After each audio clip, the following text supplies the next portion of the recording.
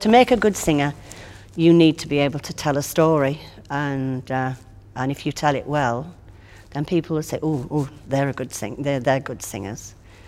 But that's it. I think that's the basis of traditional music. I'm not saying that traditional singers have to have bad voices. I'm not saying that, but you can get people with the most beautiful voices in the world, and if they can't tell a story, you get bored. You don't, you want to know what's going to happen in the next verse. You want them to draw you into the story. Because if there's one thing that traditional music is about, it's the stories, all the songs of love and life and death and marriage and everything that the human being does is all wound up in traditional music. And I think it's a fascinating music because some of it is light, frothy music, but a lot of it is very, very, very dark music with incest and murder.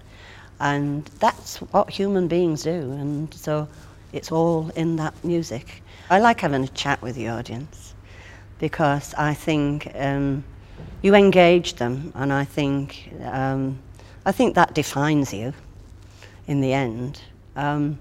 And they come in, they sit down and they look at the stage, and I think it's very nice for them too to be able to have a little repartee with whoever's singing. I love that bit. I love that bit of it.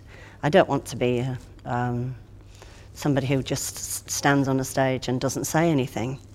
The one thing traditional music has is that it says something. So I think the two go in hand in hand.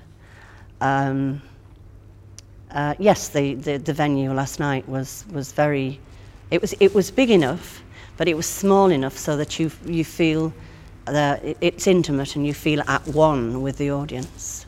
The worst kind of venues are where it's absolutely enormous and you're a long way from the audience, and the audience are all in darkness and you can't see them. And this music is people's music.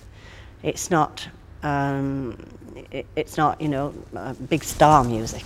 It's people's music. So you like to be able to see the people.